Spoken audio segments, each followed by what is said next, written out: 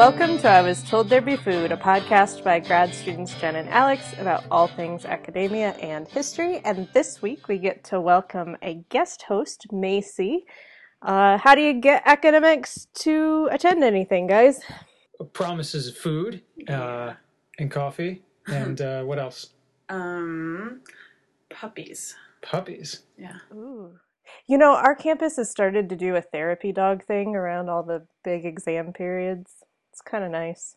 I think we have a therapy dog that's just sort of there like every Thursday at our gym building. Really? Yeah, I've noticed it when I go in the morning that there's a sign for like the therapy dog on floor 3 that you can go and visit once a week. God, I hope it doesn't have to live there. Yeah. I'm just thinking, exercise is that traumatic, huh? Can be. Don't judge. College is stressful, man. So, how are you, Macey? Do you want to tell the listeners a bit about yourself? I'd be happy to. I'm doing super well. I am a fourth-year candidate, finally. Ooh, recently. Yeah. In history of medicine, basically the same program that Alexander's in. Mm-hmm. And I study botanical medicine and colonial medicine and all sorts of different sorts of things in the 19th and 20th century. But I haven't written my prospectus yet, so I don't have to make a clear statement for another, 2 weeks. It's okay. It'll be brilliant when it does come out. Let's fingers crossed. So we asked you on actually for a number of different topics that we think you would be interested in talking more about to graduate students in particular. Yeah.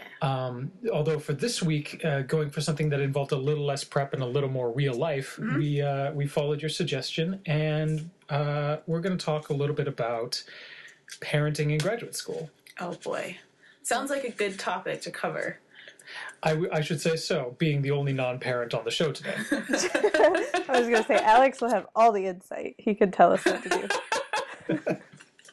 Or I can be like the parent, the non-parent who like offers all the great advice about child rearing.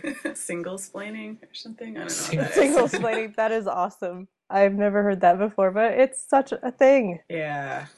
It so is. It so is. Especially, at grocery stores maybe, or sometimes on playgrounds or play dates when people tell you about their discipline styles. Yeah. I would love to talk about single parenting or parenting in general. Because you're a parent as well. I'm a parent as well. I have 2 boys. Right now, one's in 4th grade and one's in 8th grade. Wow. So, I was just thinking about it as I was prepping for this. It's crazy to think about that they were in 1st grade and preschool when I started my degree. So they got old during this. Yeah. I didn't age, but they did. Wow. Yeah. No, that is quite a jump, actually. It is. Like, when you think about how much children develop over time, it's really crazy when you put those years into perspective with their ages. But it's sort of weird if they ever have to ask, why is it that mom has been in school as long as I've been in school? Well, tears. Yeah.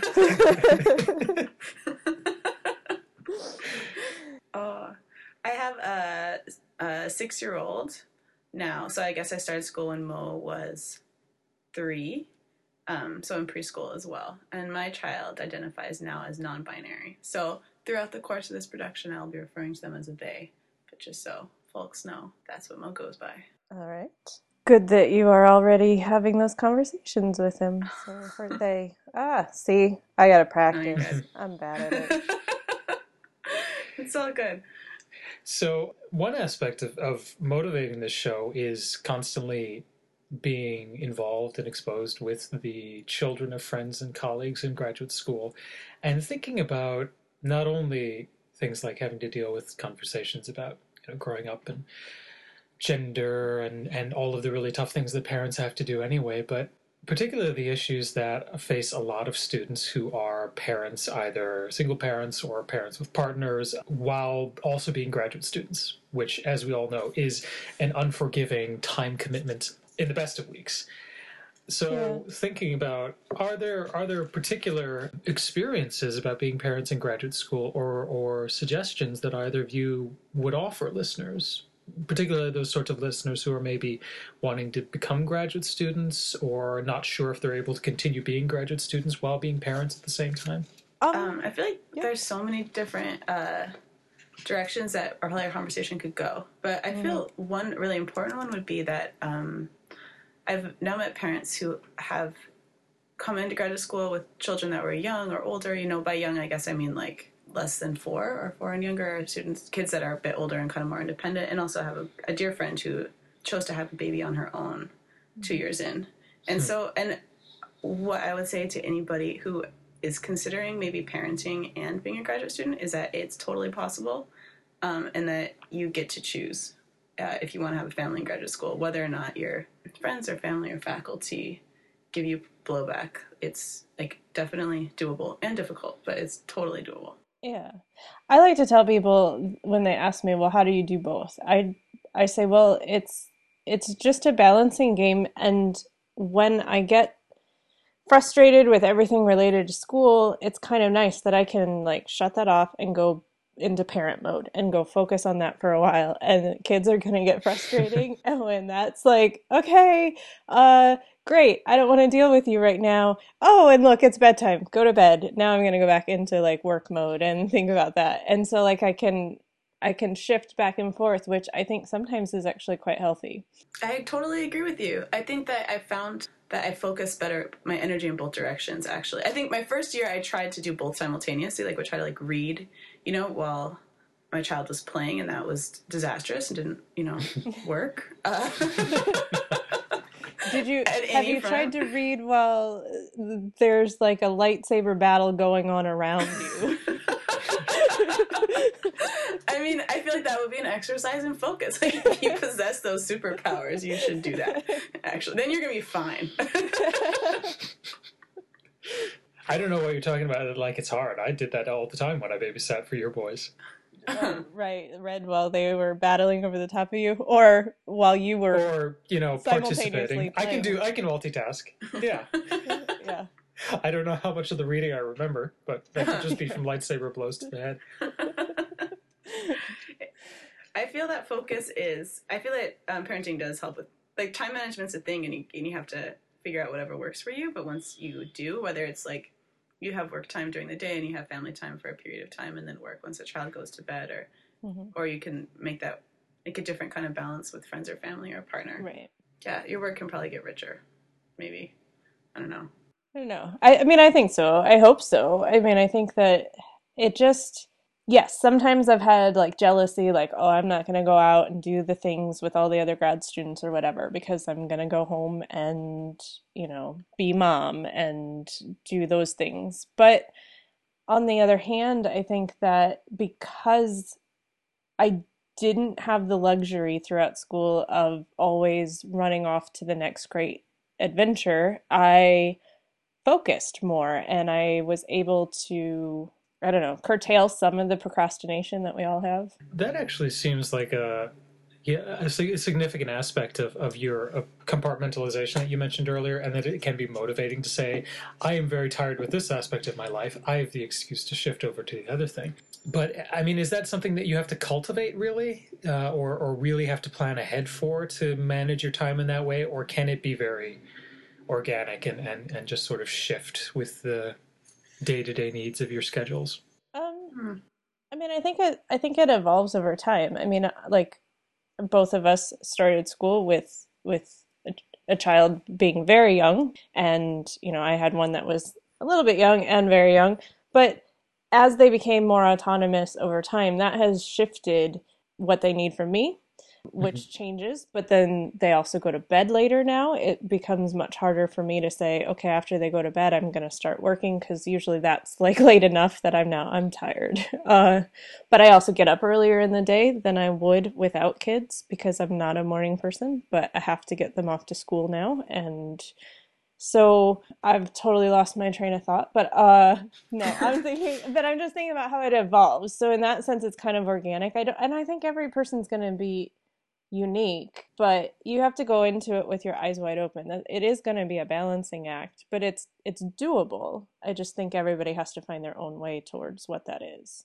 I agree. And so you're to the to your point earlier, there are events that you can't go to. Like, I think, like, there are happy hours or, like, fancy faculty dinners in the middle of the week, that just are, like, a scheduling. You can't bring your kid and, like, have them sit and be super duper polite. But on the other hand, like, you don't have to go to, like, things that you may otherwise not choose to. I'm kind of curious about what your experience has been with traveling for conferences or for research, how you've managed that. Well, I'm lucky in that I do have a partner. So my husband is in an academic job, and that has provided us some flexibility. We don't live near any family, so I've also benefited from friend networks, people willing to take my kids before or after school if Matt has to work during those hours, or, help us navigate those crazy scheduling things that happen when I have to leave town. Actually, we've got a whole weekend coming up where that's going to happen, or weekend and a couple school days. It's, I mean, it's interesting. Actually, I don't know if you guys saw, but AHA is now offering more options for like childcare and childcare grants and things. I didn't see that. So I was Cool. What are they I offering was now? impressed because that's not typical. So typically it's not fun. The can you be there? Can you take care of it? But at the same time, I don't want to complain too much because I definitely have it easier than some people do. I've noticed that there's been many more conferences and other sorts of events offering childcare, which I think is great and I hope keeps on building. And I'm interested in what the structural motivations for that might be, whether it's demand or whether there's just more sensitivity in larger institutions to there being older students or students who want to parent and have families while they're in school or who might not have partners. I don't know. I don't know. That's interesting. Because yeah, I was just thinking about the fact that, there's also, this is happening simultaneously at a time where people are putting off having children till later. Mm-hmm. So I'm not sure what. Well, and I wonder if it's not faculty, professors, as much as it is just students who are going to these conferences Probably. who are also thinking like, but it could also just be that, there is maybe very slowly an emerging sensitivity to family needs when it comes to professorships. We talked about this a long time back. I want to say, I don't remember which episode, Jen, maybe you do, about the differences between male and female academics, and particularly the strong differences between unmarried, childless adult male professors and female professors with children were the strongest differential between likely promotion to tenure, likely recognition in the professional sphere. Yeah. And I don't know, is it maybe too hopeful to think that there might be a slow turnaround in that? I don't know. It's a possibility, but can we just go back and focus on the fact that you talked about professors being adults? Are there non-adult professors? I'm just curious. Did Doogie Howser ever teach? I don't know. There's bound to be some. I don't have that much to add to this episode. You were other than so weird serious, questions. though. I just, but yeah. Well, there's three of us again, so I have to be the serious one now. Oh, I forgot that's how it works. Yeah, I don't know. I mean, we can hope that it's a growing sensitivity and awareness. It's probably somewhat the changing demographics of the profession itself. I do think that if we're looking at it from the standpoint of faculty driving this and they're having children later in life, there could be some connection there between small children wanting to be able to take them along or have some sort of grant to help in the aspects of childcare when you're gone, So I think it's just probably changing demographics all the way around with a bit of growing awareness, but it's a trend in the right direction. I agree.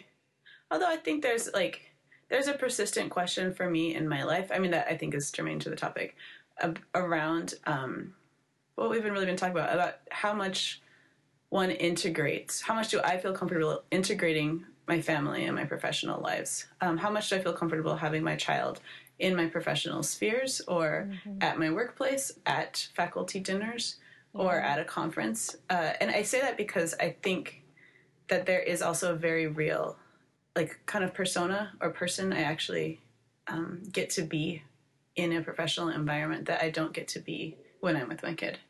And that would be, so on the one hand, it'd be a great thing to have my child with me at a conference, because then that would be like a big hassle that I wouldn't have to deal with. And on the other hand, I would have, that like 30% of my brain still like very much engaged with what my kids' needs are, instead of completely like turning that over to another person. Yeah, I agree. I mean, even if I had the option, I don't know that I would want my kids with me for a work type travel event, conference, research, whatever. Last summer, was it last summer? Oh my gosh, I'm losing track of timelines. Last summer, I had a research fellowship and I was gone for a month. I did get to see my family every weekend, and that was perfect because I did miss them, of course, but it was much easier to just, I'm working in the archives from open to close. Afterwards, I'm, combination of vegging out and trying to synthesize what I researched during the day, and to have to shut that off and switch into, like you said, like it's a different persona, and I'm glad I didn't have to do that. I personally can't imagine wanting to take my child to a conference, but I also applaud the sensitivity to, making those options available. Yeah, I'm 100% with you. Because It's interesting. I'm sorry. No, I was just thinking, because I've never done it like with an infant, say, if you, Yeah. maybe you're choosing to breastfeed and things like, I mean, there are a lot of reasons why it would make your life easier if you had your child there. For me, I think it would make it harder. Yes. Yeah, it would make things a lot easier. I'm curious, in your experience, if you've seen many, since we're on the subject of breastfeeding, and that wasn't an issue for me since my child was no longer breastfeeding by the time I Yeah, I started didn't have that school. issue either. Yeah. Yeah, but do you see many people at history professional conferences, or in seminars, or in spaces with infants and breastfeeding? No. And I don't really see, I don't know, I'm trying to think. I've seen actually more faculty recently bring infants around. I know like the first time I had to bring my kids into the office for whatever reason, I was super nervous about it. Mm-hmm. And I have to say, everybody was pretty great about it. But I also, I don't know if it's because I'm a student and not faculty, but I always feel slightly off-footed if I have to do that and I worry about it. So I tend to try to keep as much separation as possible. Though, I mean, Alex was one of the people. It's like, I have no option. I have to bring my kids in and I have to go teach. You want to watch the kids in the office while I teach? I don't remember there being so much of a question, just sort of an assumption at that point. Which was fun because I love your boys and it's always nice to spend time with them, even if they're really bored around your office. Oh, yeah, no, it's really hard to keep them entertained there because there's not much to do. But no, I don't know. I mean, I do think that that's an important aspect of being able to do this is like supportive networks of other grad Yes, students and people around you because I have found that. I would agree. And have maybe making them on purpose, like Yeah. being. I mean, it's not a fun thing to ask always for help, especially if you're an incoming graduate student who is in a new space. And so it's a good thing to just sort of jump, I think. Yeah, but that is, I mean, yeah. And eh, we all have different needs. We all have different ways we can help each other. And if it's, entertain my kid by throwing around a rubber ducky for half an hour, Hey, you laugh, but it worked that one time. Totally. Can I say one more thing about networks is I think for people who are considering either having a child while in graduate school or going to graduate school with kids, it is worthwhile to look into the school resources that may be harder to find.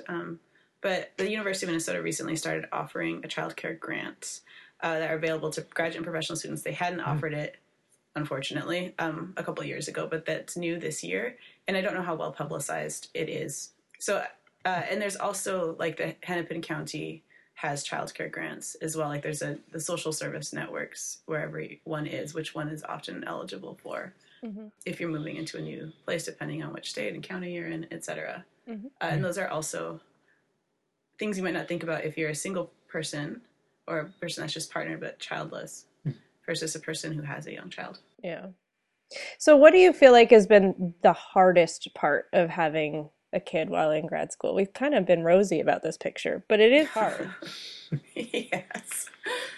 I feel like, I think feeling like I don't give my kid always my best energy, like the most focus. I can be kind of grouchy in the mornings, you know, or in the evenings if I'm stressed about school, and the other person in the house is not getting.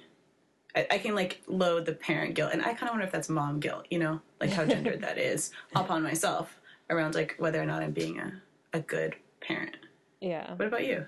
I mean, I think that's a huge part of it. And I think that the other side is just sort of like an extra dose of imposter syndrome. Like, am I, you know, on the one hand, I'm having the mom guilt, and on the other hand, I'm feeling sometimes like, am I putting, like, are people judging me because, you know, my kid got sick and or I can't be at an event because I have kids who have to go to a practice or whatever, and I have to be there to play taxi cab driver. And so, you know, and so I do, like, I feel like I'm always worried on both sides of it. Yes, I agree with you. I feel always worried on both sides of it. And I don't know, maybe that's my character, you know, or not. But I do share that with you. Yeah. And especially as my child is growing older and has kind of these optional events, like a performance, you know, or like a school function that I don't know. I feel like balancing whether or not to show up for. Yeah. I know it's hard. It's hard because some of it you know is going to be a waste of time, but then you feel guilty because, you know, yeah. Yep. I don't know. Yeah. I totally feel that too. I think one of the other things I found really hard that was very specifically gendered was my program requires a year abroad at one of our partner institutions. And we had hoped the whole family would be able to go, and that didn't work out that way. My husband couldn't take off from his job for the whole time, and we opted to keep the kids in their own school and familiar environment because it's already hard enough to move to another country. So I went on my own, and I got a lot of pushback for that. A lot of like, how can you leave your kids and stuff, and in a way that, you know, men leave for work trips all the time, extended work trips, and usually aren't questioned in that way.